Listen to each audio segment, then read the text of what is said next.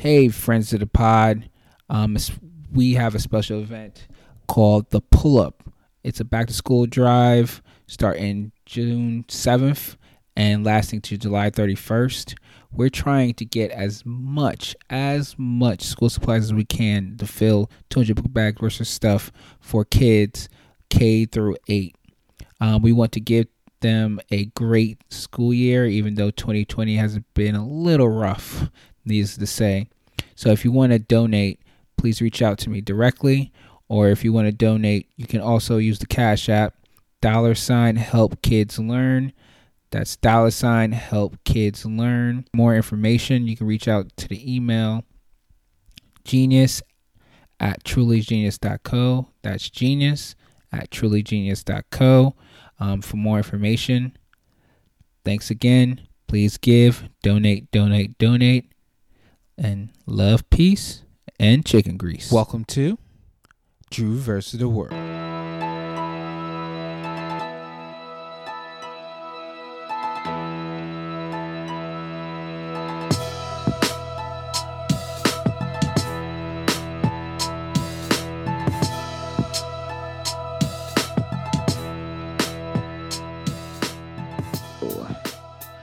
This is Drew versus the World, a podcast about living, loving, and laughing, getting inspiration through information. Today we have a podcast, two brothers from the Diapers and Haircuts podcast, minus their Trey, I would say. Marcel, he has some other things to do, but today we have on Drew and Los. Hey, how you guys doing? What's going on, y'all? Hey, everybody. So first and foremost, I'm gonna crack open the beer on the thing because let's go. We're gonna do this. Shout out to Stone Cold Steve Austin. Let's go. Yeah, so I heard on one of your the pandemic, I think the earlier pandemic episodes that you guys had, you were talking about 316 Day, and one thing that was funny about that is there was a meme that went around I think last year about Justin Timberlake. It's gonna be May. Yeah, that didn't hit this year either. I think there's too much turmoil for happiness at this moment.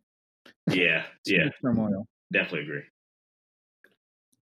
Well, first and foremost, I have a new section of the podcast I want to get into before we even get into the get to know you phase. It's the quarantine check-in.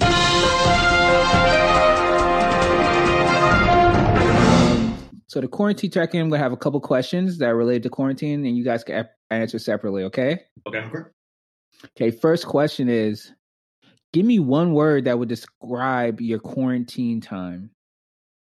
Your time in quarantine. One word? Retirement. Mm-hmm.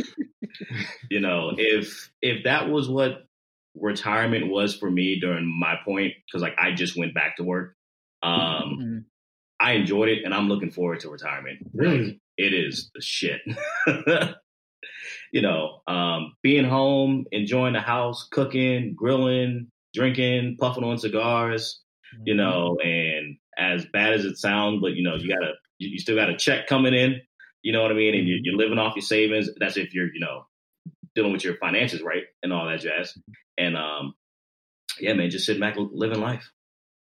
Lucky bitch. On my end, it's a little bit different. It turned real busy. My job is essential work. So they upped my days from 5 to 6 days a week. Being as though that's just, you know, salary or whatever, you know, they pay you the same whether you're there for 6 days or whether you're there, you know, 3 days or 2 or 3 for the week. So my schedule like went through the roof. I didn't know what day I had off or, you know, how the schedule fell from week to week, and it just became busy. I like what I do because, you know, people get the things they need throughout this quarantine because they couldn't leave out their house and all that kind of stuff. But I was tired, bro. So is your one word tired? My one word is tired. Yeah. There you go. That's a good one. What is one activity that you did during the quarantine that you would want to take out after quarantine? Well, two things. One, started picking up homebrewing and definitely want to continue that plight and going with it from there. Also, I've gotten very connected with the Black craft beer community. There's a couple Facebook groups out there and stuff like that. And we decided to do, beer happy hours once, twice a week, stuff like that. And we're all just, from different walks of life, different ages, family men, family women, whatever. And we're all just talking about craft beer and just talking about current events. So that was pretty dope. That's dope as fuck. So before the whole quarantine, last year sometime, I had the bright idea of creating a candle business. So this is before the quarantine and everything, and it kind of died off. I kind of lost some stride with it. But then when the quarantine hit, the missus was home a lot more, and we bunkered down and we amped up the candle business more so. So that's one thing that I'm going forward with. New labeling, new styles of flavors, new wax molds, actual candles, everything. So we getting a website together and all that kind of stuff. So that's what we're able to accomplish throughout it. And I'm definitely going to take this forward after the quarantine. Definitely. So with the candle business, are you, how is your candles different than the ones out there? It's all natural ingredients. I make them myself in my home. I can tell you everything that goes in it. And I know it smells great because each candle that I put out to the public or I sell or anything like that, I actually burn in my house. So I know the quality of the candle. So, and it's made with like, I guess, dedication and love in each candle that is made. So it's a time process. I take my time with the process, make sure that it's done right. And so that way everybody across the board, gets the same quality candle every time. Also, it's Black owned. How about that? Yeah, there we go. Yeah. Drew, how about your home brewing? The first glass that you tasted, was it dog shit or did it kind of come out like pretty smooth the first time go around? I will take the first answer, Drew. It was such dog shit to where I haven't told anybody about it until now. So about it. Bottled it, all that stuff. I was like, God damn, this is trash. I didn't throw up. I was like, this is trash. But a lot of it when it comes to homebrewing is learning from your mistakes and going from there. So I was already expecting that the first run is going to be trash. Like it ain't going to be good at all and nothing. But learn from it, and then now when I do another run, I'll know what to do better and what to actually take heed to and all that stuff. Yeah, when a home brewer, he said that home brewing beer is like making crack cocaine. They didn't get it right the first time. People died, but when they hit, it hit. Oh yeah, that's a nice analogy. It is. It's 100% true. You know what I mean? And a funny story about home brewing. When I was younger, I heard that this is so dumb. I was probably like 10 or 11, and I heard that if apples make wine, right, or was it grapes? Apples or something? Yeah, grapes make wine or apples make wine, whatever. So I was like, they keep on telling me it's through a fermenting process. I was like, what's fermenting? It was like, it just has to age. So I literally took like a cup of grape or apple juice and put it on the ceiling, on this windowsill, and just let it stay there for like 4 weeks. And I thought I was going to make wine. Oh my God. So a quick little lesson for everybody, and to make it a more easier dumbed down lesson. How I learned the fermenting process. Think of yeast like Pac-Man, and sugars are the dots on the board. And when it eats the dot, it poops out alcohol. That's the way to say it. Okay, that makes sense. I think I heard that from Futurama too. Yeah, Futurama had an episode with that. What if so? Did your state open up yet? Semi. So I live in Maryland, and Wells is in Virginia. The immediate DMV area, so the Northern Virginia area, DC, and the 2 surrounding counties around DC are behind the curve. So we're not truly out like that, but the rest of the state is open right now. So what has changed for you guys so far, like in your area? What have you seen changed? People get restless, man. People get very restless really fast when they can't go to their Starbucks. I will break that down into race. Like I live in PG County, which is like one of the most profitable Black counties in the United States. People down here are very conscious. Everybody's wearing gloves. Everybody's wearing masks. Even going to the grocery store, all that stuff. People are doing what they need to do and trying to maintain social distancing. Now that patios are open, they're a little bit more lenient on that. But the county, I work in Montgomery County at my restaurant. And up there, it's Red Dead Redemption up there. Like nobody cares. You know what I mean? Like people aren't wearing masks. People aren't doing this. And like I'm a GM of a restaurant. So right now, like we have the patio. If you come inside of our restaurant, you have to wear a mask. And people just like standing right there like, hey, can I get a table for two? I'm like, can you put on a fucking mask? Like, what are you doing? So I would say breaking it down to races, like us Black folks, we are still trying to do what we need to do to remain safe in this situation, even though things are opening up. But, a reason why the numbers aren't going down in a dramatic rate is because these white folks out here running and sweating on everybody and all that stuff. You know what I mean? Can you say like Virginia was kind of like Alexandria, Arlington, those areas was kind of like behind Maryland in some sense, well, like when everything was happening? Yeah, because in a sense, like take like the wider areas, right? Like they don't care. Like they're going to go out. They're not going to wear a mask. They're not going to wear gloves. They're going to touch everything. They're going to not practice social distancing and stuff like that. And that's what hindered the entire Northern Virginia area to open up versus the state. And then I remember like when it first happened, when the first shutdown happened, Maryland was the first to get shut down, right? And DC followed it from there, so on and so on. And we're so close, people were coming from Maryland and the DC area to come to Virginia to go to the Walmart, to go to Target and those different things. And and honestly, that became a problem for us because it's like, yo, we just trying to run in the store and get this. And here Maryland and DC residents coming and making a line that much longer. Such prejudice out of Carlos, but it is what it is. But also another thing that you have to keep in mind is that, people who work for the government in DC don't tend to live in DC. So they live in Maryland and live in Virginia because the cost of living is a little bit cheaper. And those are things that you still have to worry about. So, and then not even that, like just going to public transportation in the immediate DMV area from buses to metro, there's no real instance of practicing social distancing while you're riding a train to the next stop. That's true. So damned if you do, damned if you don't. You're in this cocoon in a tunnel and literally everybody's not wearing a mask except you. Like, what kind of shit is that?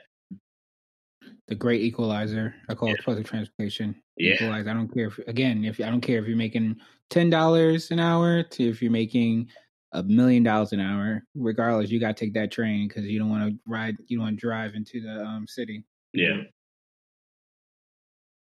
What would you miss? What would you miss about before the coronavirus that will probably be gone after coronavirus pandemic? I don't think restaurants will be the same. Yeah. I mean, even with me, like, cause like my restaurant, I'm GM and all that stuff. And, it won't be the same. Like, I'm a big bar guy. I love going to the bar, love sitting at the bar. I don't really want to sit at a table. Fuck that. I want to be in the element of people. And the bar, at least here in Maryland, it looks like it's going to be the last thing to open up before, like after restaurants can like allow 50% seating on the inside and stuff like that. There's no real plan to do the bar because one, all the chairs are crammed next beside each other. So if you space chairs out, if you have a 10-seat bar and then you got to do 6 feet, that's only about like 3 chairs. Right. You know what I mean? You can't do any congregating or standing around or anything like that. And then from there, you can't even create social distancing between the bartender and you. Think about it. I mean, let's just think about it. Movie theaters not going to be the same. Yeah, it's not. Clubs and club areas and stuff like that. Those aren't going to be the same. I will say this, and this is for you, Drew. I invite you and anybody else that's listening to this episode. Anybody wants to get together and come up with a plan to make drive-in movie theaters. Easy. You know what I mean? Easy. And invest in something like that like I'm down for that because that's probably going to be the next thing. It's good, right? And that's something that our parents used to do back in the day. Like, let's go to the drive-in movie theater. You know what I mean?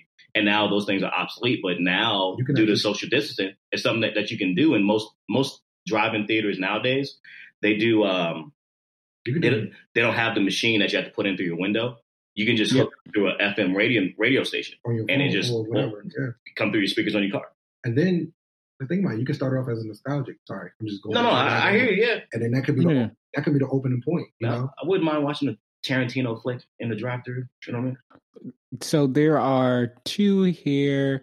So I'm in Charlotte, but there are 2 here in like the King Mountain area. Okay. So it's about an hour and a half from us. Mm-hmm. But what they're doing there is old school, you know, just drive your car and everything like that, and cash only. But I like that idea. One thing that I was thinking to kind of pivot is that you can put in also a seating area, right?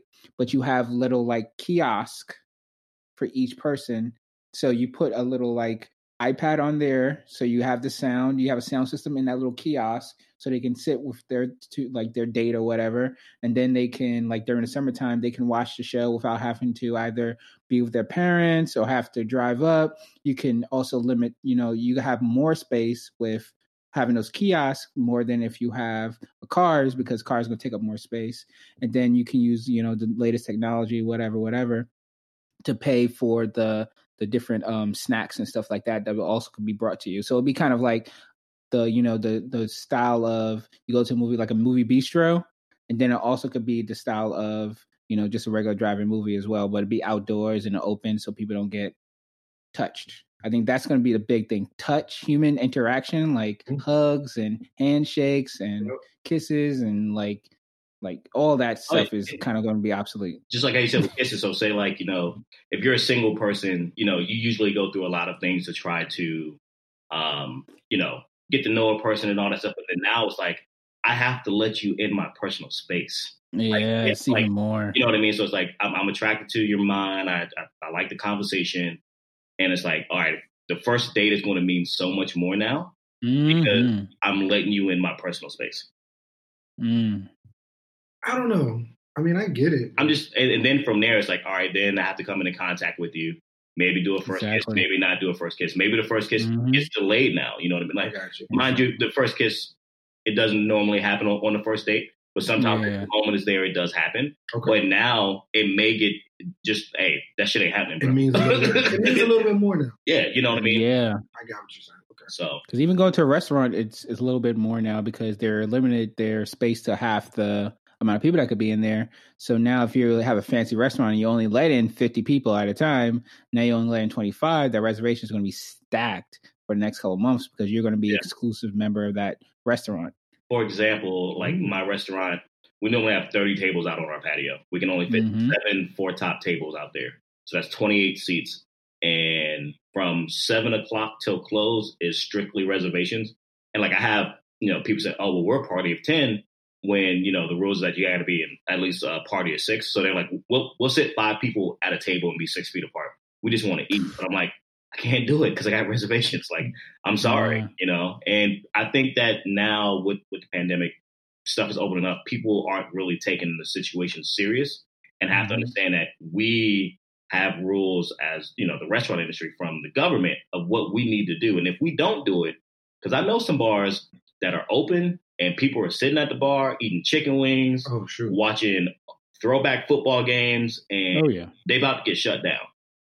And, you know, it like the government's not playing. Like, you know, it's still a pandemic and we have to take this seriously. And in the restaurant, if we don't do it, we're going to get shut down. So since that restaurants can't sit as many people, do they then raise the prices to try to pay their light bill? Yeah.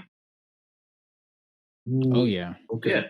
So now that plate that you normally pay $20 for is now $30. For example, right now, my old fashioned that I sell is normally, you know, $9-10 on a regular day. It's now $15. Wow. You know what I mean? And it's a damn good old fashioned, but I got to jack the price up because I only have 28 seats compared to 130. So my volume is cut tremendously. And then, my plates go up a little bit higher and this, that, and the third. All to-go orders gets a service charge. So I can help the staff make money when, because they're coming back off unemployment, unemployment's like $1,000 a week.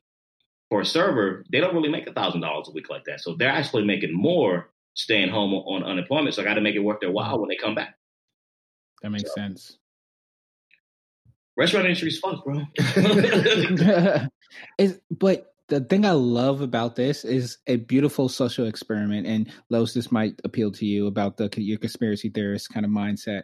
It's a general social experiment on how the government has the power to shut the world down, no, the country down in a minor drop of a point. So they just like, hey, this is happening. We need to shut this down. Like, there has never been people were dying of the flu. People were dying of polio. People were dying of all these different types of different types of things. And they were like, no, we're not going to shut it down for that. But they was able to shut it down. But now you can see how the people have risen from the fire like a phoenix. Like the social media has become a little bit more pertinent, which is called people that are creative have pivoted their standpoints. People in the fitness industry, now they're doing online classes. Now they find that more inspiring. Like I feel even teaching, I said 10 years that teaching would be obsolete in the school, but it might be shorter than that now because people have, they literally tested. Your child can stay at home and learn. Right. On the same level as if they were in school. In fact, maybe even better because now they're at home, they're a little more comfortable. They can extend their day till 7:00 instead of having the usual 8 to 3. True. The only thing that problems about that, there's a social interaction that you get by being around people, and that's going to be affected. Like, yeah, when you unable to social interact with somebody, you become that. What's the word? Vagabond. When somebody has a hard time socializing with people, it's going to be more prevalent. Socially awkward.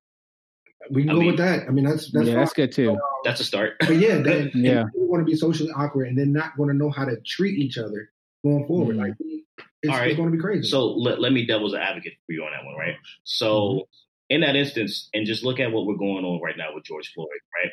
There's now a situation, and it can go both ways.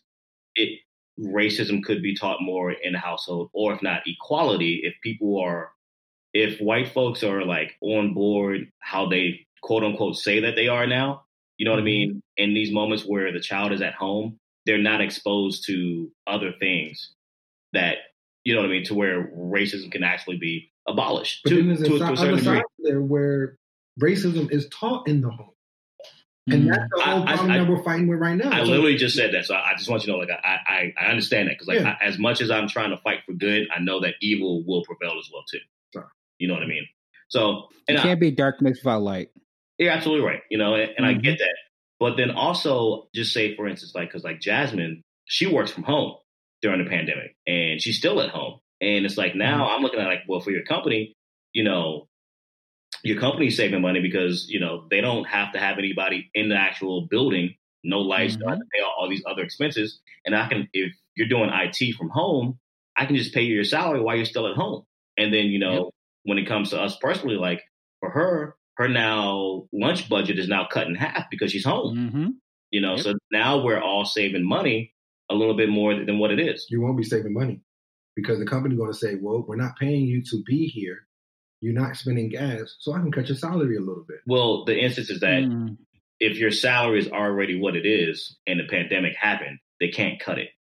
They Does she have to renew her contract? No. Because there's some professions every couple years or something like that, like teachers. No. They have to renew their contract, and that's going to be the first to happen. I got you. You don't have to leave your home to teach these kids. So you're not paying, you know, $40 a week in gas, so now I can cut your salary. Then you see the real hustlers, because if you're a smart teacher, you teach 3 classes at once. Right. So you get, instead of getting the $15,000 that you would for that one class at 1, 2, 3 elementary, you go, you know, 1, 2, 3 elementary, 4, 5, 6 elementary, 7, 8, 9 elementary. You have 3 classes going at the same time, teaching the same subject in the same language. I mean, what would they know the difference? That's true. So it's a way like people's minds have pivoted to another like digital way of making money. And then the social interaction part is really interesting because of the chemical like that comes out of you when you do have interaction with people. Like there's serotonin, there's like adrenaline, there's testosterone, estrogen that you need to function as a human being. How about if that can be created through virtual reality, which they are getting very, very, very close to simulate reality, almost to the point where you don't know reality from virtual reality. What was that movie? So Gamer? Every movie. But I mean, Real Player One. Ready Player One. But I'll say this. So when it comes to the job aspect, right? So even though you say like, all right, well, if you're a contract person and you may have to renegotiate your contract at a certain year point, even right now in this point in time, you should be responsible enough to stack your money and make sure that you're not doing any weird, wild Amazon binge shopping and shit like that, right? Because it happens. It happens. But then on the flip side, when it comes to the social interaction, that's what we have Zoom for and FaceTime and all this stuff. Like, you got to remember, like, all these apps do have all this stuff. Because, like, look at me. Like, my Black Craft Beer group, I would have never thought to do a happy hour or a Zoom call with these folks. Complete strangers when I first met them. And now they're the closest thing like family. You know what I mean? Mm-hmm. And that's something I have to give to the pandemic, but also doing social distancing. But I got to meet these folks, chat with them once a week, see how they're doing, how their family's doing, this, that, and the third. And I've learned to branch out and adapt in a different way to be still socially active. So you're telling me you're perfectly fine with not being in the same space with somebody? When I wasn't working and I was in, quarantine mode, I would go out every 2 weeks. And on that day, it was to fill up gas in a car, if need be, go to the grocery store, buy about $300 worth of beer, whatever, food, and then do any necessities, like I have a dog, stuff like that, and things for the house, things for myself personally. And, I love cigars, so stop at the cigar shop and then come home. And then guess what? I'm hunkered down for another 2 weeks because from there, I'm either talking to my mother every other day, FaceTiming, and then, if I have my happy hours and all that stuff planned up, I got them planned up for X amount of days, and I got time for them. I'm different then. If that's how you feel, I'm different. And don't get me wrong, I'm not a homebody. I'm not like an outdoorsy kind of person. I'm still at home, but I got to get that interaction with people. Like I'm very shocked at it because for myself, I'm an extrovert to the core, but I'm good I'm good. If I had to hunker down and be in a bunker, I could do it. And then, for my house, I got a deck. So if the neighbors are out, I'm out on the deck. They're on the deck. We're doing social distancing. We're talking. Everybody's getting to know each other. But then everything else is just, communication through social media. So I'm fine with it. I'm 100% fine with it. I can hunker down, but it has to be an end date. Yeah, I gotta know that there's an end date coming. If I don't know that there's an end date coming, I go crazy. I feel the same way. It's funny. I'm a split kind of because I had that one day, like that 1 week, I was like, okay, I'm good. Like, I don't need to see anybody. I'm good. Like, nobody needs to come over to the house. Like, but to that point, I am an extrovert, like by like extreme measures. So I love going to a bar, like you guys are saying, and just meeting new people. Literally don't know this person from Adam and just be like, we have each other's phone numbers. We got pictures of each other's kids. Like, we're just like kicking it. We're like, okay, let's go. We're going to Aruba next week. Okay, cool. But it was this to that point. It's this like separation from people that we had to do that made it worse. If I just did it by myself, it's like, okay, I didn't, I was just at the crib, whatever, just having a weekend.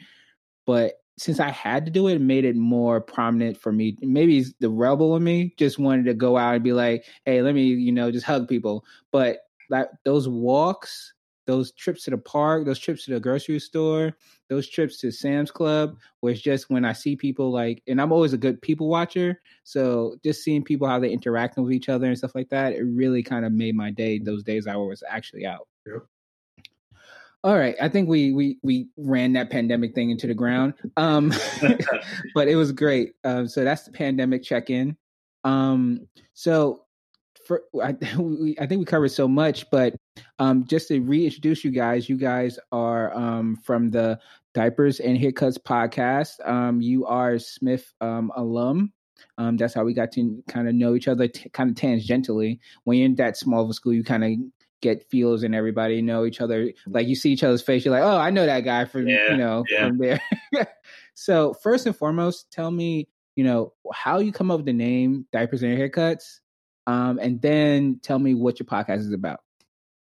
You want to start, unless you want me to do it? Go ahead, do it. All right. So pretty much I got in my head like, damn, I got a lot to say, but I need somebody to listen. So why not start a podcast? And I was just getting into podcasts at that time.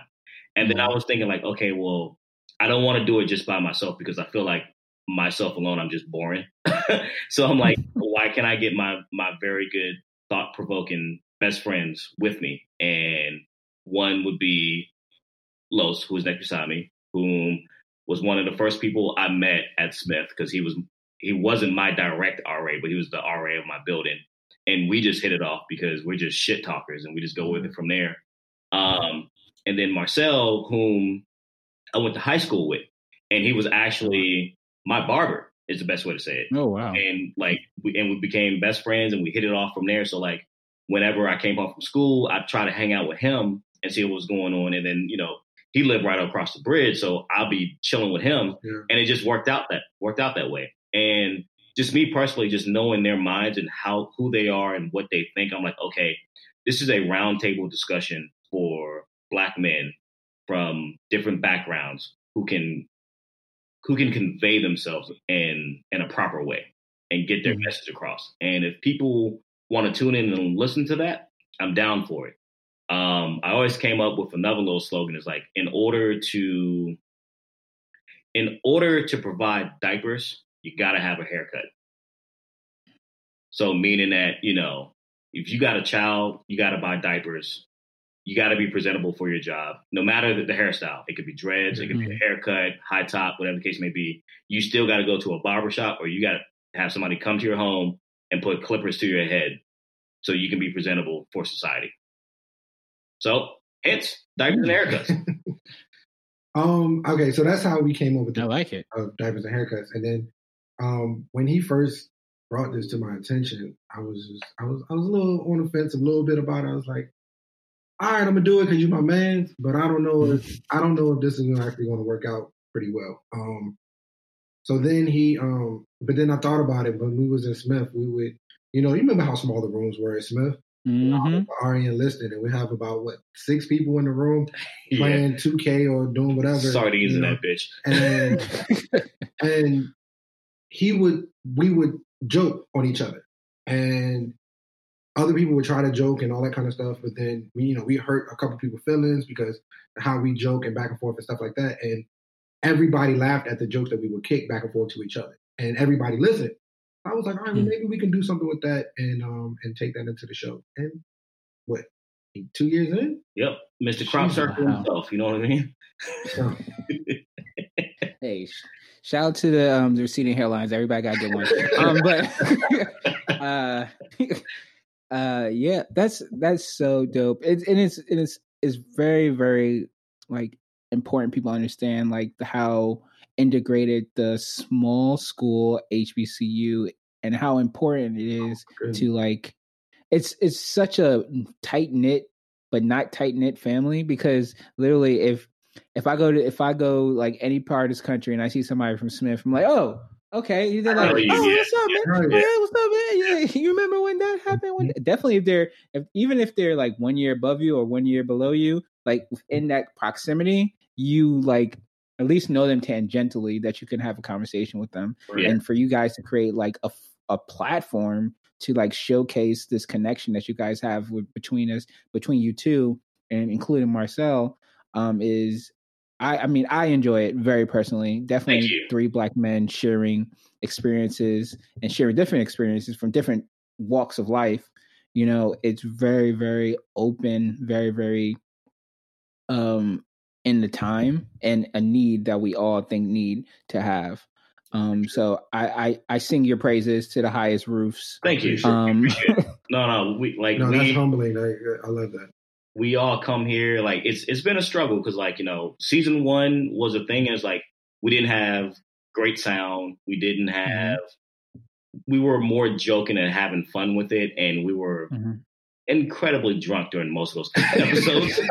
But then it's the nervousness, man. That's what I blame on the nervousness. We realized, because like Los's biggest thing was like, he knew when he knew that the mic was hot, he would just freeze up. And I'm like, dude, take a shot, like relax, it's fine. It's just us. Don't worry about the fucking mic. And then now, come season 2, we was like, all right, on the later end of season 1, we was like, yo, we actually have something here, and it's working. And like our segments that we have, Beer and Cigar of the Week, top 5, best verse, worst verse, grind my gears, stuff like that. I'm like, these are things that we can keep doing to keep the show going. Yeah. But like, also, we talk about current events because we try to treat it like barbershop talk and just go with it from there. And then I was like, all right, well, we really need to invest in ourselves. And then come season 2, Marcel hooked us up with our entire new sound system that we're on right now. And that was appreciative. And it was, and that's where the term brothers come into, because mind you, they both know me, but they didn't really know each other like that. And they've really grown to come forward. And for Marcel to do that for us, for the show, shows me that he's all in. You know what I mean? And, So I knew Marcel for about a year prior to doing the show. Yeah. Right? Yeah. And probably only met him, like actually been in the same room with him about, 4 times? 4 times, yeah. And, just because he's associated with, my best friend, then he's now my best friend. You have now inherited that role, and we are all brothers in the show. And it works so well, and it happens, and for us now, it's like we're trying to make sure that, like, since we have the sound, we have the quality, the product is great. So now what can we do to grow the podcast from there as well too? And for me, that's my mind. I'm always, my wheels are turning. I'll call them 12 o'clock in the morning, midnight. I'll shoot texts out. As soon as something hits my brain, I'm like, hey, what do y'all think about this? What do y'all think about that? Or I'll be trying to work and getting stuff. Cause like right now, like we have 2 sponsors for our show, Right. Yep.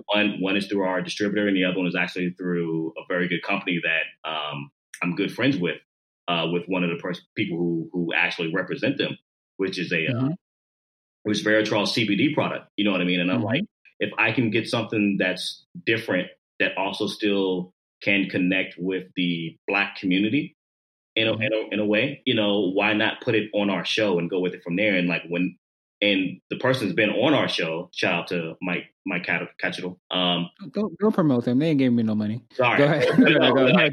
But for him, he was like, he loved our show when he came on. And then once when he got hooked up with the company Vive, he was like, yo, I want to sponsor your Beer and Cigar of the Week. Nice. Sure. And then it went with it from there. So for us, it's just, 1 week at a time and go with it from there. And then you can literally and one thing that I believe that our podcast bring to the table is consistency. Even through the lockout, even through the COVID, even through hurricanes and rainstorms and all different things that would hinder you to get together to create this show, we've been consistent. Yeah. And we all check each other when it comes to like, okay, I feel like you're slacking off. Or I sent you guys notes. Did y'all read them? Yeah. We had plenty of arguments over that type of situation, just trying to make sure everybody's on the same page and everybody's kicking out the same time. And at the end of the day, if you're pissed off to the 9, one person has to say 2 words. Yeah. Creative differences. Yep. And everybody just shuts down. It's like, you're absolutely right. And that's all it is. And then we go on and record the show. Yep. So what is because you guys have 3 different personalities that kind of work through the podcast, and I've listened to the bickering. I've listened to the kind of like, as you said, creative differences. Sometimes when you're kind of like trying to get something out and you're like, no, like, go ahead. What? No. Yeah. But what is one episode that you could think off the top of your head that you guys were like, damn, that was a good as fucking episode. Like we put out you're all into it and everything kind of like set off. The Gianna Bryant episode. Okay. I would say that was my. Why does that name sound familiar? Oh yes. Okay. Yes. Daughter episode. Yeah. Yes. This is the episode that we did following up after Kobe Bryant's death, and we touch on a moment with Drew, and he actually breaks down in this episode for his love of Kobe Bryant. I feel like that one, was probably one of my better episodes. I want to say, because like we do like a season, right? So like I call it a NASCAR season because I'm a big NASCAR guy. But we do it from Really? Oh yeah. Let's go. But we do it from February to November, and because November with Marcel and Los's jobs, they have peak season coming around. So during the holiday season, Black Friday, all that stuff, all the way to Christmas and New Year's, they're balls to the wall busy. So I'm like, all right, let's just shut it down. But like, let's just come back and just, keep the juices going, check in with the fans, make sure that they're listening. We go with from there. So when we actually upgraded our sound system, we did an off-season episode we called this Practice. And it was one that it wasn't scripted. It was straight off the cusp. We were just playing with the board just so we can figure out all the features of the board, the soundboard, and go with it from there. And it was actually a really dope episode. Yeah, that was your favorite? It's one of my favorites. Yeah? Okay. One of my favorites. All right. I'll take that. Then our first episode of the second season, because we didn't do anything for Black History Month in the first season. And that one was really dope because we actually we got inspired by another guy who did episodes on the Tulsa murders. And it was like, all right, if he's doing it, and this man is a white Canadian man, shout out to Dan, great guy. But for him, I'm like, if he's doing it, what the fuck is our problem? You know what I mean? We're in the middle of February and we're going to debut. What the fuck is wrong with us? And then now our last live episode, the George Floyd, that one was a good one as well too. Yeah. Because we actually took a turn, and during our regular season, we do like sports figures. But we said, all right, this can't be a sports figure. Like it just can't. Not right now. Yep. Not right now. Nope. It's not the time. But you can literally, if you listen to from episode 1 all the way through. Actually, we lost a couple episodes throughout the show. But on the first season, yeah. On the first season, we lost a few episodes. So there's a few episodes in there that I guess didn't get carried over into the distributor that we have. I don't know why, but you can literally hear the progression of the show. Like from times in the first few episodes where we're talking over each other and interrupting each other and all that kind of stuff, to where now we give each other time to speak and we know where to cut in and keep the conversation flowing and keep it going. So it's actually, if you just pay attention to it, it's pretty dope. Just think of it like a homebrewing experience. You know what I mean? Or crack, whatever you want to do. Whatever you grew up on, right? Yep. So you guys do a beer and cigar of the week. Yes. I am a newly found cigar enthusiast. Just like what? it just like from the pandemic. So I got my little a little short kilek here. Okay. Shout out to the cigar company. They actually might be on the podcast pretty soon. If somebody's hearing this, early plug. But right now I am loving the Romeo Julieta. Okay. That's everybody. That was my first love too. Yeah, 1875. And then my favorite, and this is maybe just because it's my name, and I've been like enjoying the Drew Estates. Like anything Drew Estates, is like. So all right, I'll say this. So I hit you up earlier. So wait, before that, the question is, what's your favorite beer and your favorite cigar? Go ahead. Ooh. All right, so from the show or just period? Period. Okay. I'll say this, and then you can, while you're thinking, Los. So, Drew, you hit me up saying like the beer that you're going to be drinking and the cigar that you like. Got the beer, went to my cigar shop, and our cigar shop down here is like one of the largest cigar shops on the Mid-Atlantic coast. Like, oh, wow. They run the game, and it is a guy named Raj. He owns it. Great guy. But when you walk in there, you see nothing but just Black people all the way around, just drinking and smoking cigars and just going with it from there. And their humidor area where they store their cigars is like this long hall. And it's like, it is. It's like, holy hell. Like it's about the length of a studio. You know what I mean? Like of a studio apartment. And I went in there and I said, hey, I need a cigar, because they know me. I'm like, I need this cigar. And it's like, fuck, we're out. I'm like, no, you guys know what I need this. No, like, what are you doing? No. But I did search it up, and it does look like a very great cigar, and I'm they have an event coming up, so they say they're going to get some more, and they're going to put some aside for me. So I will have it, and I can't wait to smoke it. We'll do it for our show, and we'll definitely give you a shout out on it as well too. I appreciate that. Like literally, that was my introduction. Like the Norteña was my introduction into cigar life. I had a couple cigar enthusiasts also on. Dang, their name escapes me right now. Oh my goodness, Up in Smoke, Charlotte. Okay.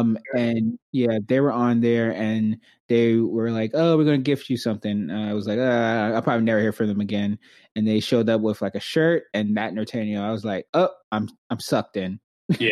So that's been my favorite, and of course, Golden Monkey is my favorite beer from Victory. Oh yeah. It's 9.5%. You can't beat it, and it's kind of like very good in transition from the winter to the kind of spring and the summer time kind of vibe. Golden Monkey is a good beer. So it's a triple style beer. Triple are very are Belgian inspired styles.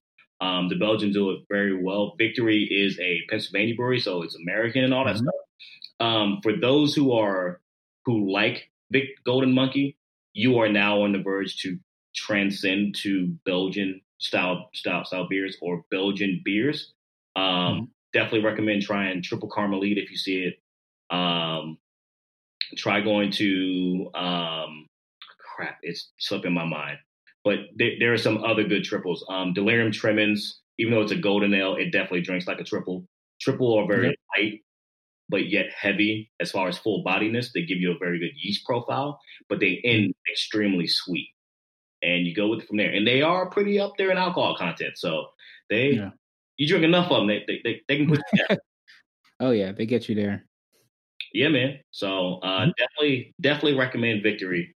The Golden Monkey. They now do a Sour Monkey as well too. Yes, Sour Monkey and Tropical Monkey, I think it is. Tropical Monkey as well too. Yep. Yes. Tropical Monkey, not a fan of. I don't think mangoes and bears should ever happen. Not a fan. Mangoes and say it again? Mangoes and bear should never happen. I'm not a fan. So are you an IPA guy or not? IPAs, I can do IPA. It has to be specific. Okay, so let me ask a certain style. Do you like New England IPAs? Mm-mm. Okay, so now I understand your palate now, because if you don't like mangoes, then you don't like New England, because like New England IPAs are more on the fruitier side. They have very good melon taste and all that stuff. So I now know your palate. I can now recommend you IPAs. So you should do West Coast IPAs. Yeah, because they are clear. They're not cloudy. They're extremely piney, hop forward, and you go with it from there. Traditional IPAs as well too. Just stay away from hazies in New England, and you should be good to go. A good one to try would be Lagunitas IPA. You can't go wrong with it. That's OG. Yeah, I'm always big on right now the Broken Skull IPA from El Segundo Brewing Company, Stone Cold Steve Austin's beer. It's a West Coast, easy drinking. Ah, you guys got it. Yeah. Oh yeah. And I thought it wasn't just in Jersey, or they finally came to. So it's in Maryland, but due to the COVID, the distributors don't want to distribute it because they don't want the beer to not sell or not catch the legs that it's supposed to have. So it's in the warehouses. So I've been contacting my beer friends across the states. I got a friend in California. He shipped the beer to me. I got the Undeniable Vixen Angie that we had on our our last episode. Excuse me. Yep. She shipped me a 4-pack and all that stuff. So I'm like, whoever's got it, send it my way. I'm paying.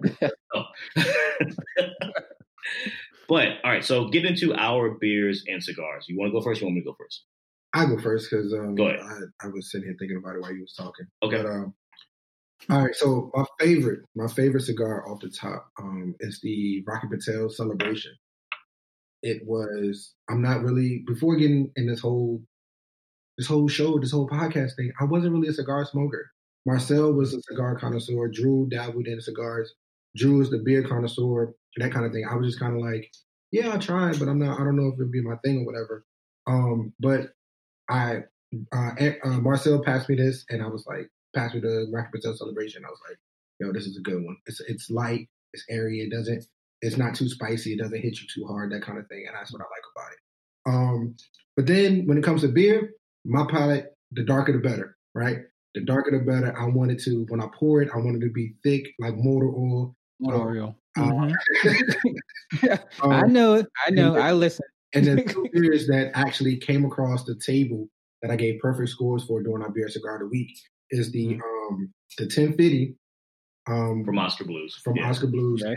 That one was. I like my beer to have high alcohol content. I like it to be darker, the better, stronger, the better, that kind of thing. The stouts, imperial stouts, Russian stouts, that kind of thing. I like the new, and then the one we just recorded our show, which is going to be released on Monday. Yeah. And I came across his Nub Maduro, and this beer is phenomenal. Oh no! That was the cigar. The beer. Cigar, Maduro. I'm sorry. Yeah, the beer was the Off Color Brewing Company, Dino S'mores. Dino S'mores. That's it. I'm sorry. Dino S'mores. When I first saw the can, I was like, "What is this?" Like, I know I'm not going to like s'mores when it comes to my beer. I poured that thing, Drew. Let me tell you, if God could pour a glass of beer, it'll be this right here. So good at making you knock your mic over. You know what I mean? I'm so excited. Yeah. So it's a Russian Imperial Stout. It's 10.5% ABV and has 40 IBUs. The beer itself is made with graham flour, marshmallow, molasses, cocoa nibs, and vanilla beans. The beer is very light and fluffy. And I think like when you're drinking craft beer, some very weird and wild styles or wild ingredients that you hear, it's all the perception in the mind. But if the flavor profile can give you that perception that like, oh, hell, this is light like a marshmallow. You know what I mean? And it's like, and what's weird about it is because it's 10.5% ABV, but it's light like a goddamn marshmallow. Like, yo, this is great fucking beer. Like, what the hell? So yeah, absolutely. And it gives you the s'mores taste, the graham cracker. First you get hit with the chocolate taste, then you get hit with the graham cracker toward the end, and the marshmallows, the airiness that you get as you drink beer throughout the process. So that's one of my favorites. What about you, Drew? When it comes to the beer, Boulevard Brewing Company out of Kansas City, Missouri, The Calling. We did that on our first episode. I've always preached behind this beer. Any beer bar that I worked in, I made sure that we brought it in. It was either on tap or in a bottle, and it was like one of our number one sellers. It's a Imperial Double IPA, 8.5% ABV, 75 ABUs. The Calling is an undeniable IPA where it's driven to make. It's a tribute to like-minded dreamers, adventurous spirits, and glass half-full optimists. First and forth with unmistakable tropical fruit and pine hop aromas and flavor. It's supported with a slightly sweet malt character and tapers to a crisp, dry finish. They say, heed your call and enjoy. I'll say this beer as a double IPA, which are usually 8% ABV and higher. Yeah. They're very stingent, pungent, resiny. They hit you in the face. And people like them, right? Especially when you're a beer drinker, you definitely go for the doubles versus the regular IPAs. This beer is so complex and smooth, it drinks like a regular IPA. And for it to be 8.5%, I'm like, yo, I need to slow the fuck down. Yeah, we got pretty drunk in that episode. But love that beer. I'm all about it. I'm all about Boulevard Brewing Company. Boulevard, like I said, is in Kansas City, Missouri. They're under the Morgat umbrella, which is Duvel, which is a Belgian brewery, Ommegang, which practices Belgian-style beers, but they're out of Cooperstown, New York, and Boulevard. They're all under the same umbrella. So if they're with great brewers like, Ommegang and Duvel, Boulevard has to be the shit. And here's the thing about it. Boulevard's known for the Tank 7, which is their Saison, which is another Belgian-style beer. And Calling gets no rep on the streets. And I'm like, yo, what the fuck? But great. Going into the cigar, as of right now, one thing that I've actually came across, I'm a big Rocky Patel guy. Yeah. Love Rocky Patel cigars. I started out on them, but we just did about 3 or 4 episodes ago, we did the Age Limited Rare. Okay. Remember those when they had the full description of the cigar on the wrapper. But it was rolled back in 2016. It has a silky and complex medium-bodied cigar, which is truly decadent. The result is a complexity that you won't find on most cigars, with layers of flavor coming through on every puff. You get cocoa, earth, with mingles with slight hints of black pepper as well, and roasted coffee. It's one of those cigars, like, even though that the wrapper is dark, and a lot of newbies to cigars, they get scared of dark wrappers. They think it's more spicy. Yeah, they think they're more spicy, full flavored. We used to call them like throat punches, like it just kicks you in the throat. But this is a very medium cigar, and I think that people need to not be scared of like the color of the cigar. It's almost slightly racist, you know what I mean? It sounds like a you know, the lighter the cigar, the easier it is. The darker the cigar, the more rough it is. It's like, no, you don't got to do that. But those two, like Age Limited Rare by Rocky Patel, the Boulevard de Colin, can't get enough of them. It's the Chris Brown versus the Idris Elba. But yeah, okay. You guys have to send me those recommendations on the Instagram chat, so I can, or just via text message. Not even that. I'm down to put it in the mail and send it down to you. So, my guy, I will. Send me your information. I'll send you. You ever heard of Wooded Robot? I haven't. Okay. Good. I'll send you I don't know if I can send a craft. Can I think I can send a craft? We'll talk off the air. Yes. Yeah. we'll discuss. But Winter Robot is my favorite brewery out here in Charlotte. And they have a bunch of like their Good Morning Vietnam is my shit. That really got me into like North Carolina based beer. Okay. Yeah. And all right. No, go ahead. I'm sorry. Yeah. No, go ahead. I was gonna say, like, that's the thing about it with craft beer. It's all about being local and supporting what's local. But like, that's what makes the hunt. Like, it's almost like how we did the crack reference. You know, you're on to certain styles of beers, but then you want to go local, but you want to find the best style of it, and you got to go there, and you got to go here, and you got to go there because you're just looking for your next fix. Exactly. Chasing that high, baby. Chasing that high. Pretty much. It keeps calling me. Yeah, Primo. That's a funny reference. Just but we're going to go to the next section. It's called Shots Fired. It's I call it elevated icebreakers. It's about 15 to 20 questions. First thing that comes to your mind, you just spit it out. Cool? This is the one I fear the most. This is the subject I fear the most about this show. So I'm ready. So Drew, you got me? I just want to know. So you say a question, we'll go Los first, then me. Why Los first? Yep. I'm scared. Yeah, because you're the scared one, so you have to go first. I like it. All right. Okay. First question. Both your Drews ain't right. Y'all know that? It's weird for me to say like Drew to somebody else sometimes. I'm just like Drew. I'm like, Yep. All right. This is Shots Fired. What's your favorite color? Blue. Black, yellow, red. Okay. Seriously? All together or just separate? Separate in their own regards. Okay. Favorite sport? Football, hands down. NASCAR, then football. One. Favorite movie? I don't want to say this because I'm going to sound like a punk on this show, but my favorite movie is The Notebook. Bitch. Django Unchained. Okay. What? So the next question is what movie do you love to hate? And I think The Notebook is your answer, Los. Or do you have another one? No, I gotta go into that. Like Notebook is my favorite movie. Love to hate? Yeah. Yeah. American. I mean, hate to love. Sorry. Oh, hate to love. Hate to love. Fuck. I was gonna say love to hate. I was gonna say American History X, but hate to love. No, love to hate. Yeah, love to hate. What movie do you like, but you hate the fact that you like the movie? Mm-hmm. Everybody else hates it too. Princess Diaries. You what?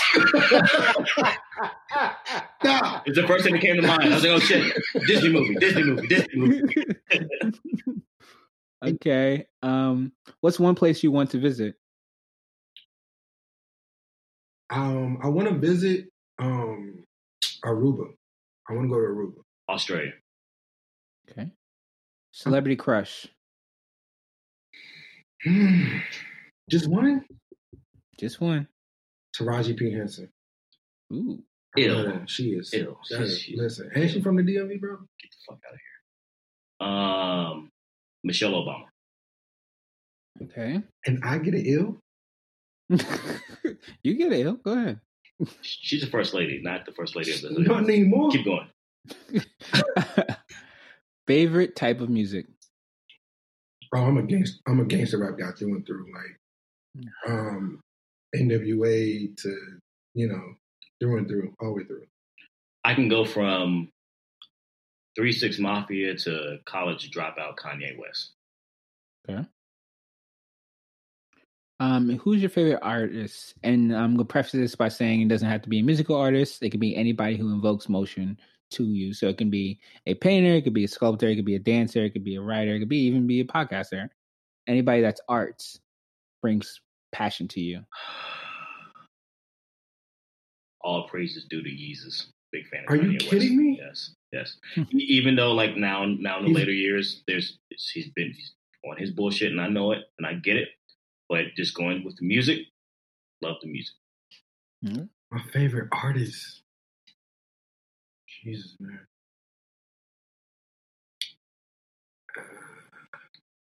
I know, right? I'm stuck. All right, I'll go with can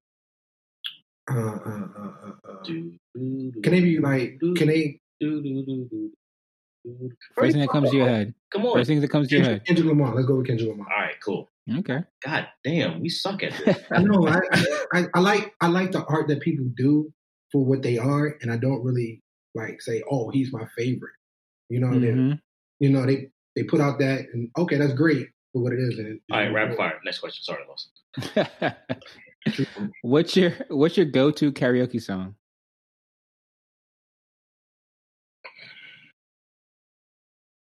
Rap songs be included. Rap songs are rap songs are included. Your song that you would go and patiently waiting. 50 Cent, Eminem, patiently waiting. There we go. That's my joint. Rick James, Ghetto Life. Okay.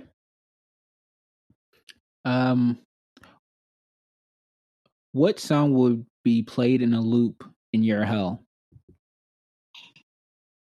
Oh, okay. So it's a hell. So I don't like the song. Yeah. So it's basically like the song that Satan would torture you with the rest of your life. Eternity. Migos, Fight Night. Gucci Man, Lemonade. Fuck you, bitch! How dare you? Love that song. Is it the intro? It's song, Gucci Man, Lemonade. Like it. I know it's a rapid fire, but I anybody who says that they hate Gucci Man Lemonade, please read the lyrics. I'm like, yo, this motherfucker's a genius. All right, sorry. Who would you change places with for one day? I would love to be Donald Trump for a day. Ew. I would love to, like, that would be the extremist of the extreme. Like, just walk in his shoes and see what the, like, why do you think of the shit that you think of? Or why do you feel like it's okay to say the shit that you say is okay? Mm-hmm.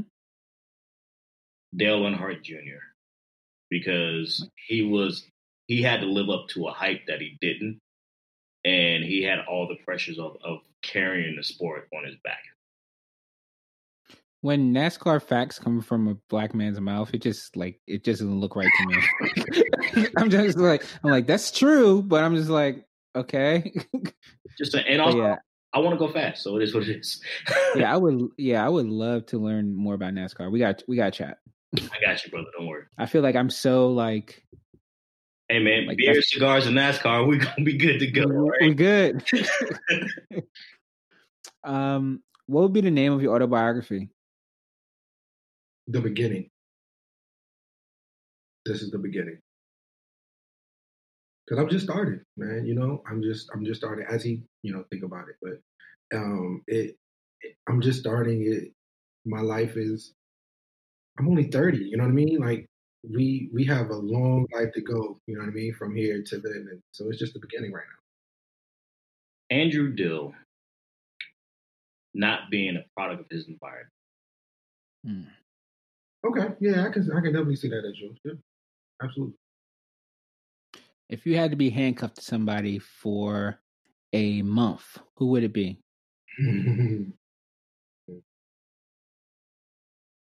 Handcuffed with somebody for a month? So I'm picking their brains. Give me Warren Buffett. Give me somebody like that knows how to handle his money like phenomenally. You know what I mean? And I can pick your brain and understand how to invest and run businesses and all this kind of things. And yeah, give me somebody like that. So I say Warren Buffett. Mark Cuban. I can see that. Same thing. But he's a little bit more, because with him being with basketball and all that stuff, he's more willing to, I think he wouldn't mind being handcuffed to a black man. Well, it's not his choice, right? Well, true, but I'm just saying. But then from there, like just seeing him on Shark Tank, him taking chances on people, and going from that, like he definitely relates to people whom he invests in. So yeah. Okay. If you had a talk show, which you guys do, but if you had like a nationally syndicated talk show, who would be your first guest, and what would be the first question you asked them? Dead or alive? Dead or alive? Martin Luther King Jr. First question would be, is this your dream that we're in right now? So he comes back in like 2020 and comes on your show. Yeah. And he's like, was this your dream? Wow. Okay. I don't want to continue on that path of historic figures, but I would love to sit down and talk to Tupac and understand. My question to him would be, how were you able to articulate the world at such an early age? What's one superpower you want to have, and what would be your superhero? What would your superhero costume look like?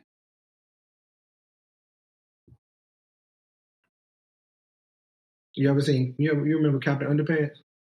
Yeah, of course I remember Captain Underpants. I saw the show on Netflix.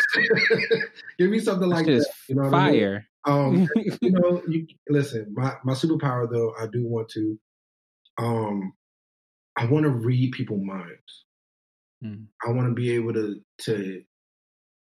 But it has to be by choice. Like it can't just be like random like conversation going on in the back of my head. Like if I have to have the control to read. I want to read somebody's mind just to see what they're thinking. Not necessarily alter their decisions or anything like that, but I just want to see what they're thinking. Gotcha. Don't really have a superpower or anything like that, but if I could embody and be the black version of the Punisher, I would want to be that. Anybody that is a crook, criminal, or has done something wrong in society, and you get through on the system, you got to deal with me. I like it. George Zimmerman. Go ahead. Sorry. Okay. Last question. What is your death row meal? I need an app, I need an entree, and I need a dessert. Why are these questions so hard, man? I told you it's going to be easy in the beginning. That guy, man. I'm a that guy, man. Work with this, man. All right. So the appetizer, I want buffalo wings. All right. My appetizer is the buffalo wings. My entree, you got to get. I'll go with some. Give me chicken and wings and mumbo sauce. What? I'm DMV on, baby. I gotta go. You said wings as an appetizer. Yep. And then you said No, I want buffalo wings as an appetizer. Yeah. And then I want chicken wings as mumbo sauce, which is a different style of wings. Listen, I'm a fat guy. Keep going. Different style of wings, bro. This is a shitty fucking death row meal. I'm dying here, Drew. Let me die the way I want to die, bro. I'm gonna talk about you. He's gonna talk about your whole like. Oh, he had 2 wings on his his plate. 2 courses of wings. Absolutely. I love chicken wings, bro. Okay, go ahead. Come on, man. Let me be me, man. Be you. Go ahead. All right, and then all right, but I gotta have. I want the French fries, salt, pepper, ketchup, steak and cheese, egg roll, and then give me a pineapple Rock Creek soda. My guy's getting his calories for his last meal. Hey, listen, I'm going out, bro. Go big or go home, right? Ain't that how I go? Sure. Keep going. And then what was that? What was that restaurant we had your birthday at? Kith and Kin. I want that rum cake that they had from Kid and Kid. It was. So, if you ever in this area, man, there's a restaurant called Kid and Kin, and they make a rum cake, and this thing is phenomenal, bro. Like, It's it melts in your mouth. You know what I mean? It's an African Caribbean inspired restaurant, but fine dining. It is Black owned, and the chef, me and Jasmine actually met at Fresh Fest, which is a Black beer fest and all that stuff. And we saw him and he had a stand. He said, "Yo, I got a restaurant in DC. Y'all haven't been down there?" I was like, "Nigga, don't make me feel guilty." Then from there, like, it actually transpired that we was able to go for my birthday. And it was a very, very great dinner. And that rum cake is one for the masses. So yeah, I'll say that. That'll be it. For me, right? So Death Row, gotta go with it. As an appetizer, my first heart says I want a pot of mussels, but I'm going to go with something I haven't had yet because I would love to have it before I die. Okay. I want to go to Aaron Franklin's Texas spot a barbecue spot down in Texas. Oh, man. I would love to have like 2 pounds of brisket as my, his brisket as an appetizer. 2 pounds? What's that place appetizer? Yes. Damn. Motherfucker, you had wings. Shut up. Then from there, for me, my entree, I would like to have if it's my heart of heart, it's my last meal and I can wish it, I would like to have a 30-ounce porterhouse, medium rare. So the closer to the bone, the more uncooked it is. And I would like to have it with just like a grilled asparagus and a beurre blanc sauce. Then for dessert, I would do that rum cake. It's the unanimous on that rum cake. Yeah. Rum cake is phenomenal, bro. Tell me. Like, if you ever had porterhouse, if you ever cook a porterhouse yourself, try a blue cheese crumbles on it. Oh yeah. Just put blue cheese crumbles, put it in the oven, in the cast iron. Woo! Yeah, man. Okay, and that is shots fired. All right. Sorry that didn't go as fast as we thought it would go. No. This is usually how it goes. I usually say first thing that comes to your mind because I don't want anybody to overthink it. Yeah. But you guys didn't overthink it. You just had explanations for what you were saying. So that's all. Appreciate it. So I go into the next part is the pillars of the podcast, which is life, love, and laughter. The first section is life. So I'm on a time crunch, so I'm going to go for my weird questions first. Okay. In life, do you have a story about experience with aliens, ghosts, or spirits? Oh yeah, absolutely. When I was 13 years old, I was living in an apartment or whatever, and I saw a ghost. No lie. Like, and when I saw him, like, I was like laying in the bed watching TV, and then it was a woman, and she looked at me from the bed, and then walked in through the wall, and like for like 15 seconds, I couldn't move, I couldn't speak, I couldn't do anything, and it still gives me chills to this day when I talk about it. It's pretty scary. Damn. We lived in a house, me and my mom, and the bathroom in the hallway at random times, usually the same day, same time, like 6 p.m. in the afternoon, if the door is open, it would randomly close shut. Didn't think anything of it. It was like, oh, and the door closed again. And we would just blame it at, like, the wind, the air conditioning. Yeah. There's a draft in the house. But for me, it was always weird. Like it didn't sit with me right. So before you guys had that interaction with the ghost or anything like that, was there any like speaking of the house being haunted from anybody that you know of? No. Or is it just kind of like you had a tangential like experience subside or none of that? No. Okay. I'm honestly never scared of ghosts or spirits or anything like that. Like you just got to send them on their way or ask them what they're there for. They could be your ancestors trying to look out for you, trying to tell you that, trying to give you information on what's going on in the future of your life and that kind of thing.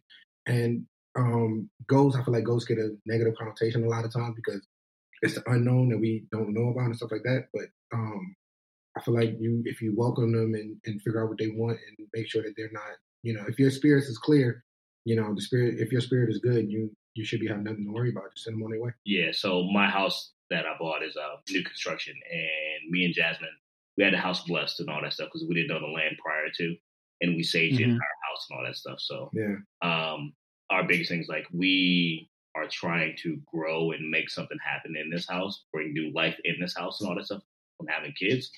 And we don't want to have any negativity, spirits or anything like that around to hinder or, persuade our children in a different light. So yeah, I'm the type that burn sage every season, every couple seasons, that kind of thing. And I'm sure, I think they do the same thing.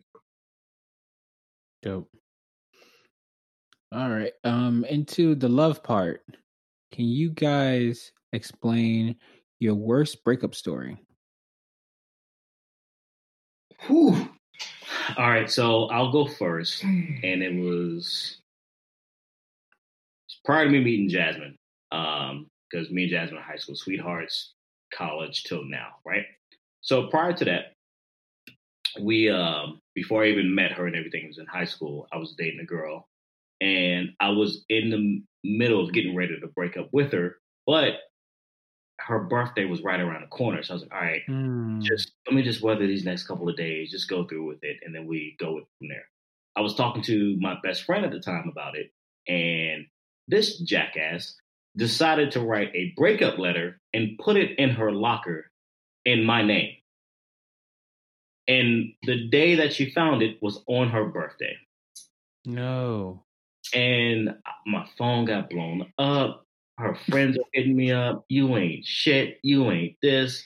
Yada, yada, woo, woo. Right? And I was in a after school program that took the majority of my time. So I'm checking my voice. I'm like, what the fuck is this? And I told her, I'm like, the day of your birthday, I can't actually be with you, but we'll do something the day after because I have this after school program that I have to be a part of.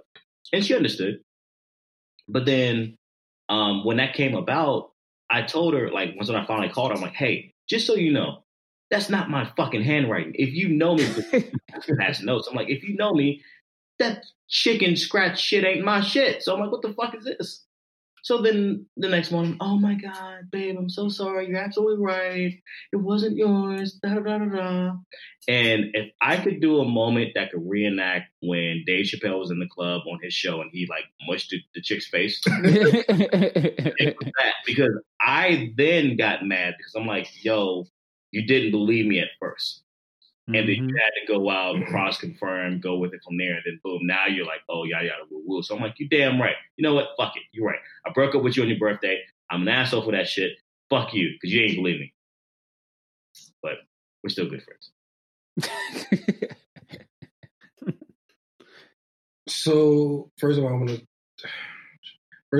start off and say that I'm not a saint, and I've done some horrible shit back in my day. But my most horrible breakup session was shit. Well, I wish her the best. Wish this girl the best as much as possible. Hope she gets everything she wants out in life and everything like that. But we ended up getting an apartment together, and saying we was gonna move in together and all that kind of stuff. She moves in. And I find messages on her phone from another gentleman, right? Pictures and whatnot. And so, I confront her about it, and we go back and forth on that and everything like that. And she was using my car to go visit the gentleman, and so she ends up leaving, moving out about 3 months into the lease. Come to find out that there was rent payments that wasn't made that I thought was made and all that kind of stuff. And like, the shit killed my credit. Like, that shit, like, but now it's, water under the bridge. I wish her the best. I wish her the luck, that kind of thing. I didn't want to, like, Nah, fuck her. I'll do it for you. Yikes. All right. That's all right. Okay. But yeah, that's that section is always a like a nail biter. It's so depressing. That's why I go into the next section, which is laughter. So on a dark, stormy day, what's one thing that you can put in your mind that makes you guys laugh? Put it on a dark, stormy night. Like you just like something that makes you laugh immediately when you think of it. Like you could be in the worst time of your life and you're just like, okay. Oh man, it is any instance that me and Drew was hanging out. Like yeah. So me and Drew for my birthday, oh my, I had the biggest laugh off of this episode of Family Guy, bro. And it was the smallest skit on Family Guy ever. And it was like and the story behind the episode of Family Guy between me and Drew created an inside joke. And every so often I think on that inside joke and it's like, yeah, that shit was funny. Like I never laughed. I literally laughed for 2 hours for a 5-minute clip of Family Guy. And it was crazy. So, Drew? There's moments back in the day like where Dish Rag. So what? Dish Rag. Man, there are some in Lewis's room. There were some great memories on Jonan and all that stuff. One person, I said his waves looked like a dish rag because he really needed a haircut, and it kind of went viral on Twitter across campus. Another guy, we called him Toucan Sam because his nose was big, and we was in a cafe for breakfast, and he was eating Fruit Loops, and we looked at the Fruit Loops and looked at him, and he got up and walked away hungry. Shit like that. They still ain't talked to us since. Yeah, no, they haven't. They really haven't. And we wish them well. Like they know it's no hard feelings. I think in more like now in my stage of life is Jasmine's father. Thinking of shit that he says because like Mr. Davis, he's from South Carolina and he says some off the wall shit. Like like he was talking about like house parties back in his days. Like, yeah, back in my day, the house party. We had the record playing. We had to put pennies and nickels on it because niggas be jumping, goddamn. And, we didn't want the record skipping, goddamn. And it's like, just the tweener word of goddamn. It's like, yo, that is some country shit, but it's hilarious. And it's just all genuine laughter. And it's like, I know he's blowing smoke up my ass, but it's like, just hearing him talk about shit like that and just things back in his day and just cracking jokes, stuff like that is funny too. Yeah. Shout out to Mr. Davis. Mr. Davis. Love him. All right, this is the conclusion of the podcast. So I just want you guys to share all how people can get in contact with you, any upcoming events, anything that you guys want to shout out, or go ahead. This is your time. Me first. What's up, y'all? This is your boy Los, aka Mr. Crop Circle himself, aka the fat dude that loves food. We are here with the Drew versus the World podcast. I appreciate you having us on. You can find me on Instagram at Los JM Sense. Big Los 703. That's one Instagram. The other one is JM Sense on Instagram. And then Twitter is Los JM Sense on Twitter. But yeah, that's where you can find me. And this is your boy Drew. I am your craft beer swilling, willing to discuss any open topic at any given time, as long as it's healthy and inspirational to the environment and for people to learn and go from there. But you can find me. I'm not scared of it. So Facebook, Andrew Dill, Dill like pickle. Everything's kosher. You can find me on Twitter, Facebook, Instagram, Django_nerd, DJNGO_nerd, NERD. You can also find me on Untappd if you're a big craft beer guy. Untappd is like the Foursquare of beer. You can check in beers and stuff like that. Same handle, Django_nerd. And for our podcast, Diapers and Haircuts, the podcast. Find us on Twitter, Facebook, Instagram, DNH Podcast 2019. And you have any questions, concerns, if you want to be on the show, if you want to feature on the show or anything like that, email us, dnhpodcast2019@gmail.com, and we'll go with it from there. We're active on all handles. We're active on major podcast platforms. So Apple Podcasts, Spotify, Google Podcasts, Stitcher, Xbox. We coming through the Xbox. We do it all. And then from there, our episodes, we normally record anywhere between Friday to Sunday, and we post every Monday at 4 a.m. Like, share, subscribe us, and go with it from there. If you don't like something that we say, hit us up. We're all about being a sponge and learning the environment and going with it from there. And we love being a part of other podcasts. We love supporting other podcasts. Drew versus the World is a very, very good podcast. So Drew, we thank you for having us on. Absolutely. Another good JCSU podcast is the Bald-Headed Brothers. Marcus and Coot, they got their stuff going on as well too. Yeah. Then for us as part of the Smith family, we try to do our thing, and then as far as any other Black podcasts across the world, we shout them out as well too. So we have a platform, and even though our platform is small, we can still do something about it. In some way, I challenge people because we got challenged to do what we did for George Floyd, and our thing is right now in this current day and age, I challenge anyone that is Black to use your creative juices and your platform, no matter whatever it is, to get the word out and spread the word on equality. Right. Go with it from there. Love it. First of all, thank you guys for joining the podcast. It's a pleasure. Definitely a fan. Shout out to the Bald-Headed Bros. They were also on the podcast. We talked a lot of shit. We got very saucy. And on their podcast, I got very saucy. I had way too much to drink. Nice. So if you ever want to hear an unfiltered Drew, that's where you go. But again, I like that your point of doing something that shows equality. So by the time this comes out, we will be having the first ever the Pull-Up Back to School drive. Nice. This is to help underprivileged students have back to school items. I know during the pandemic, a lot of people haven't been able to get the essentials because of the funds that are not coming in. So from this Monday, which is June 7th, is it 7th? To July 31st, we'll be accepting donations, also financial donations at Cash App at $ Help Kids Learn. And then if you have anything you want to send or any question you want to ask, you can tap into my company called Genius. The email's called genius@trulygenius.co, and send any information that. So that is the Pull-Up Back to School drive coming to you soon. Everybody will be seeing information about it because I'm going to blast that shit out so I can get these school kids. Question is that for kids in Charlotte, or is that like for kids in Charlotte right now? No, right now. So end of the day, count diapers and haircuts in. We are Smith children. Okay.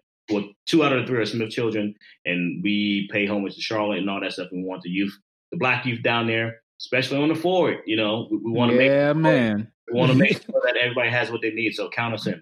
We're down. Okay, definitely. I'll send you information and then count you guys in.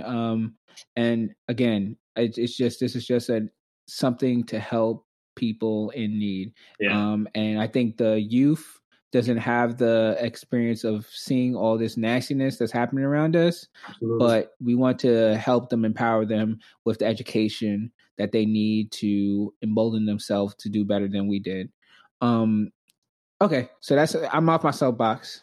Okay. So so the last thing we do on Drew versus the World is say our catchphrase, which is love, peace, and chicken grease. So I don't know if you guys want to say it together or you guys want to say it separately, but go right ahead. Go ahead and say it. Peace, love, and crop circles. And for Marcel. Yeah. You know what I'm saying? But yeah, let's do it. Let's do it all together. Right. Yeah, like even from Maryland down to Charlotte, it ain't nothing but a drive for us. So if you need us down there, we'll come down because states are opening up. And then whatever it is that you want to do, like if you don't mind us shouting out with everything for your cause for Charlotte on our next show, we're down for it as well too. Like we're down to support and help especially the young Black folks, because they are the future of tomorrow. They need to know that their elders are here for them, and we're trying to get back to them because, you know, we were once in their shoes, and we understand that certain situations weren't given to us, and we want to make sure that everything that we can pass down to them to give them the situation and the tools to be successful in life. I agree with you 100%, but I don't want to be classified as an elder. You're an elder, sir. Guess what? What? You're 30. I'm 30. Let's just let it go, man. You're an elder, all right? Thank you, Drew. We appreciate you. Always a pleasure, man. Again, this has been another episode of Drew versus the World. Peace.